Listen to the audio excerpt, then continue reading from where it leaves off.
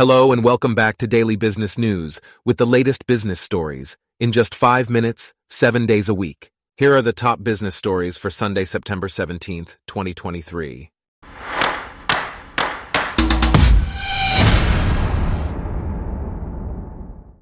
Today's episode is brought to you by Blogcast, your personalized audio feed, available on iPhone and Android.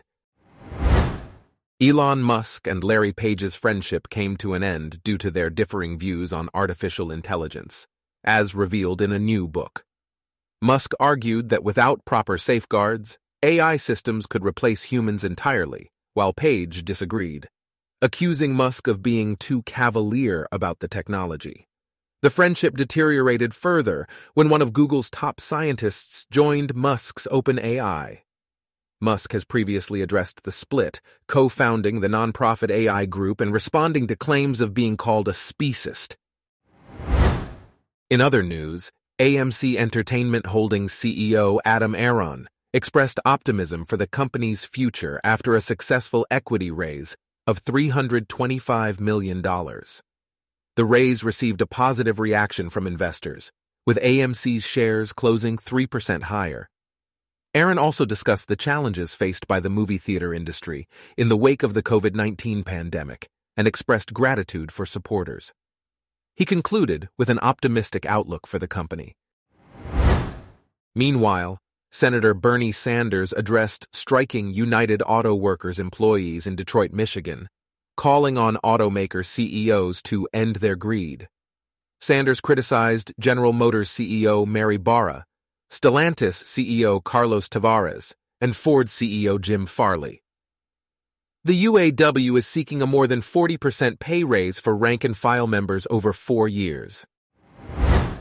In another development, Anthony Capone, CEO of DocGo, the firm hired by New York City in a $432 million no-bid contract, resigned after admitting to lying about his educational record.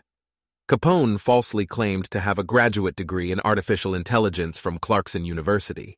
The resignation came amid scrutiny of the contract and concerns about the services provided by DocGo.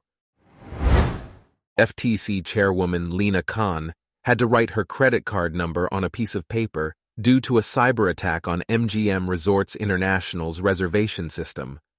The attack affected the company's website, reservation system, and casino games, causing inconvenience for guests checking in at the MGM Grand Hotel in Las Vegas.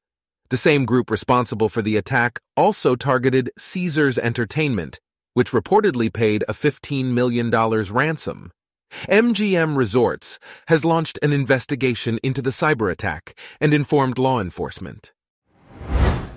In Durban, South Africa, the business chamber has demanded the removal of top management at Transnet SOC Limited, the country's state logistics company.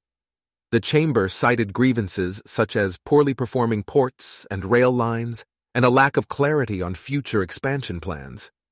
This demand echoes a similar call from the Minerals Council South Africa. Meanwhile, Sanjeev Gupta, founder of GFG Alliance, has returned to the UK after a 2.5-year fraud and money laundering investigation. Gupta is likely to be interviewed by the Serious Fraud Office regarding suspected fraud and fraudulent trading within his network of businesses. The investigation follows concerns raised by banks about paperwork provided by Liberty House Group, Gupta's trading business. Leaders in the investment industry are warning that new Securities and Exchange Commission regulations will make it more expensive for managers to operate pension funds. The Managed Funds Association has proposed over 20 rules focused on investment managers, and the SEC is seeking to prohibit certain terms and conditions. The SEC's regulations will affect every aspect of a manager's business, including investment strategies and negotiations with investors. Next, delegates from Iraqi Kurdistan expressed optimism after talks with Baghdad regarding resuming oil exports. However, a top Kurdish official stated that a quick resolution is not expected.